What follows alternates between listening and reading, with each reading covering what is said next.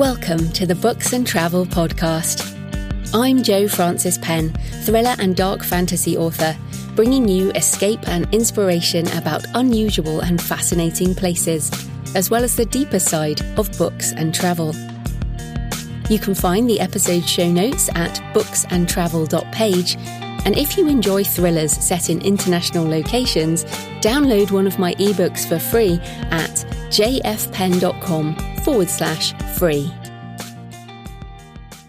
Hello travellers, I'm Jo Frances Penn, and in today's show I'm talking about sanctuary, retreat, belonging, the importance of home. As I write this and record this in the middle of March 2020, the world is gripped by the spread of coronavirus, COVID-19. Countries are shutting their borders, people are asked to stay indoors, shelter in place, and self-quarantine inside. Restaurants, bars, gyms, schools, and other public places are closing. Airlines are on the verge of going bust or renationalised. The economy is struggling, and citizens are being asked to travel home. And that's what I wanted to talk about today. The concept of home and what it means, especially in difficult times. Because this is the Books and Travel podcast, but travel may be gone from our lives for a time, and home has become the most important thing. The dictionary definition of home is the place where one lives permanently, especially as a member of a family or household.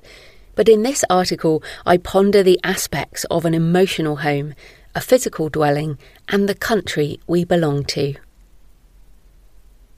1. Home is where the heart is. Pliny the Elder. This is what it comes down to when crisis hits. We want to know that we and our loved ones are safe at home. Anxiety rises when people we love are trapped overseas with no travel options or quarantined somewhere far from home. As I write this, my brother is on his way home from the Caribbean. My brother-in-law is sick in the Middle East, and a friend of mine is stuck in Peru, unable to get a flight out.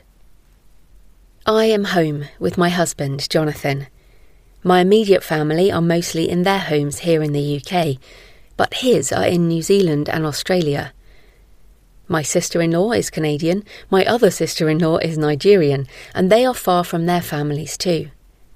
We don't know what will happen with flights over the coming months, but if there is a health issue with someone we love, we don't know if we will be able to get there to help.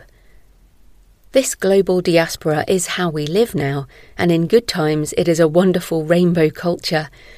But in difficult times, how do we even know where home is? Many have chosen a new country to call home, somewhere that resonates in an emotional way beyond the place they were born. My husband, Jonathan, has chosen the UK as his home, but his heart is split over hemispheres right now. And if he has to go, then I go too, even if it means leaving my family behind. In the end, my home is my love, not the physical place I dwell in. 2. Sanctuary, refuge. Home is where you feel safe. A home is a kingdom of its own in the midst of the world, a stronghold amid life's storms and stresses, a refuge, even a sanctuary. Dietrich Bonhoeffer. I'm very lucky to own a modest little house in Bath in the southwest of England. Well, we own a piece of it, the bank owns the rest until we pay it off, but it is home. We bought it in May 2019 after almost a decade of renting, because we were ready to settle down again. I find it hard to commit to a place because for most of my life I have moved on after a couple of years, between countries and between cities. I was born in Somerset, where I now live, and spent most of my school life in Bristol, the city closest to where I live now, so I have come full circle in a way.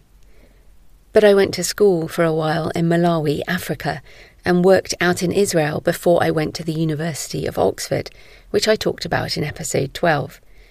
I worked in London, then in Belgium, Finland and Holland, before travelling to Australia, episode 20, and then New Zealand, where I became a citizen and found a new home. I'll be doing a separate episode on that at some point. We moved back to the UK in 2011 because we missed Europe so much, and I have always felt European. Then with Brexit, we questioned whether this was the place we wanted to stay. But I have travelled so much that I can see how wonderful my country is, despite its problems. Nowhere is perfect, and so we decided to stay, first in London and then moving to the West Country. Now we have our little house high up on the ridgeline above Bath, and we walk the canal and we have our local community life. We leave to travel and then return, and I do feel safe here.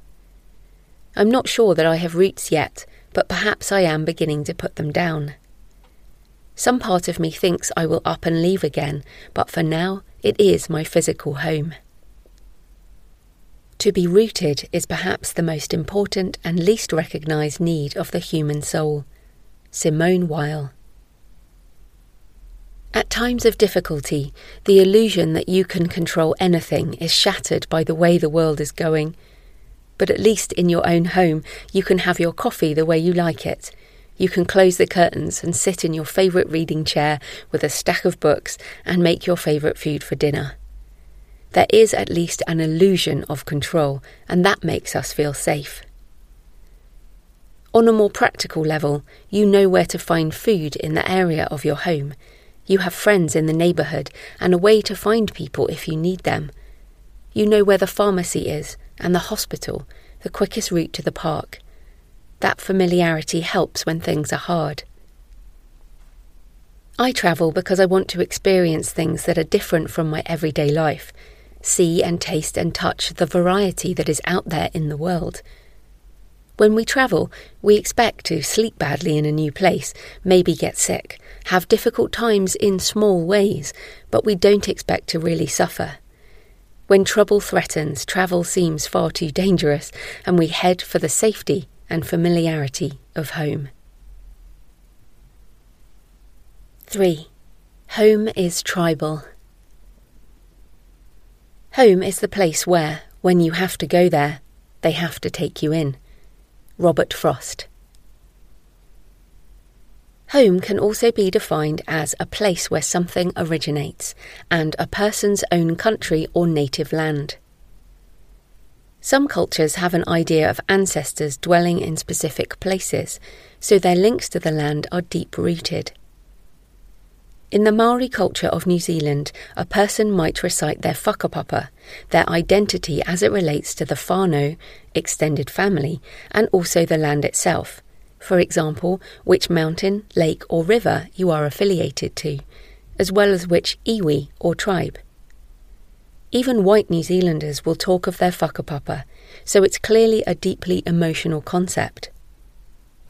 But in these times of migration for work and lifestyle reasons, how many people truly feel that connection anymore?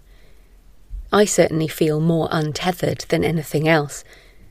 When I'm travelling, I will say, let's go home, and I mean, go back to the hotel or the hostel or the tent or wherever I'm staying. Home is wherever I am sleeping that night. But home as England, for me, has come into sharp focus in recent weeks. When the coronavirus spread to North Italy, an area I have visited a number of times, I started to take things very seriously.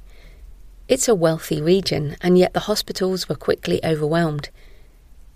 Most of us who get COVID-19 are likely to have mild symptoms and should just stay home and self-quarantine. But where do you want to be quarantined? That was the thought going through my mind as I looked at my calendar and saw international travel ahead. When things are difficult and changing all the time, you want to be somewhere you know, where you speak the language, where the government's job is to look after you. I am truly grateful to live in a country where we have a healthcare system that, although flawed, is still free at the point of use, and that is designed to help everyone.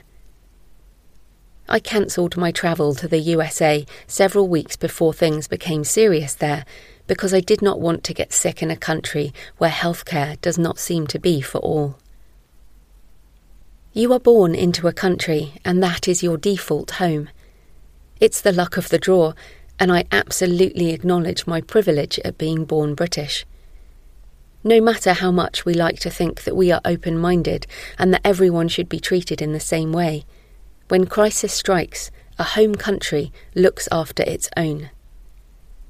A citizen of a country has certain rights, and those who don't belong can easily be cast aside in times of disaster, which is why it's an even greater tragedy when a country does not look after its own, when it casts out those whom it should protect. One of the things I value most about travel is the greater perspective on life and the chance to see that people are people wherever they are in the world. They love, have children, want the best for their lives, they want an education, to be healthy and happy, and they want to make a home. But when things are difficult, when resources become scarce, that's when the veneer of civilization crumbles. There have been racist attacks already, both verbally and physically, against those blamed for the current situation, and people are fighting over resources, whether that be trading blows over toilet paper in a supermarket or trying to buy up a pharmaceutical company so a possible vaccine goes only to one country. Part of me is appalled by this, and the other part hopes that I would defend my home if it came to it, and by that I mean my loved ones, my physical house, and my country. I understand why people are scared and why it makes them behave as they do. I'm scared too, and I can only hope that I don't find myself in that situation. It also makes me think of those who don't have a home, those who are homeless in their own country, but also those who are refugees, who have fled a place that can no longer be their home, those forced out by violence and war. The creeping dread that has risen in the last few weeks is nothing compared to those who have had to leave their home behind or had it forcibly taken from them. And that reflection makes me circle back to feeling grateful for my situation, and I hope that it helps you too. Gratitude and helping others is sometimes the best thing to do when times are tough. I hope you and your loved ones are safe tonight, in your home. Thanks for joining me today on the Books and Travel podcast. I hope you found a moment of escape. You can find the episode show notes at booksandtravel.page, and if you enjoy thrillers set in international locations, download one of my books for free at jfpen.com/free. Happy travels until next time.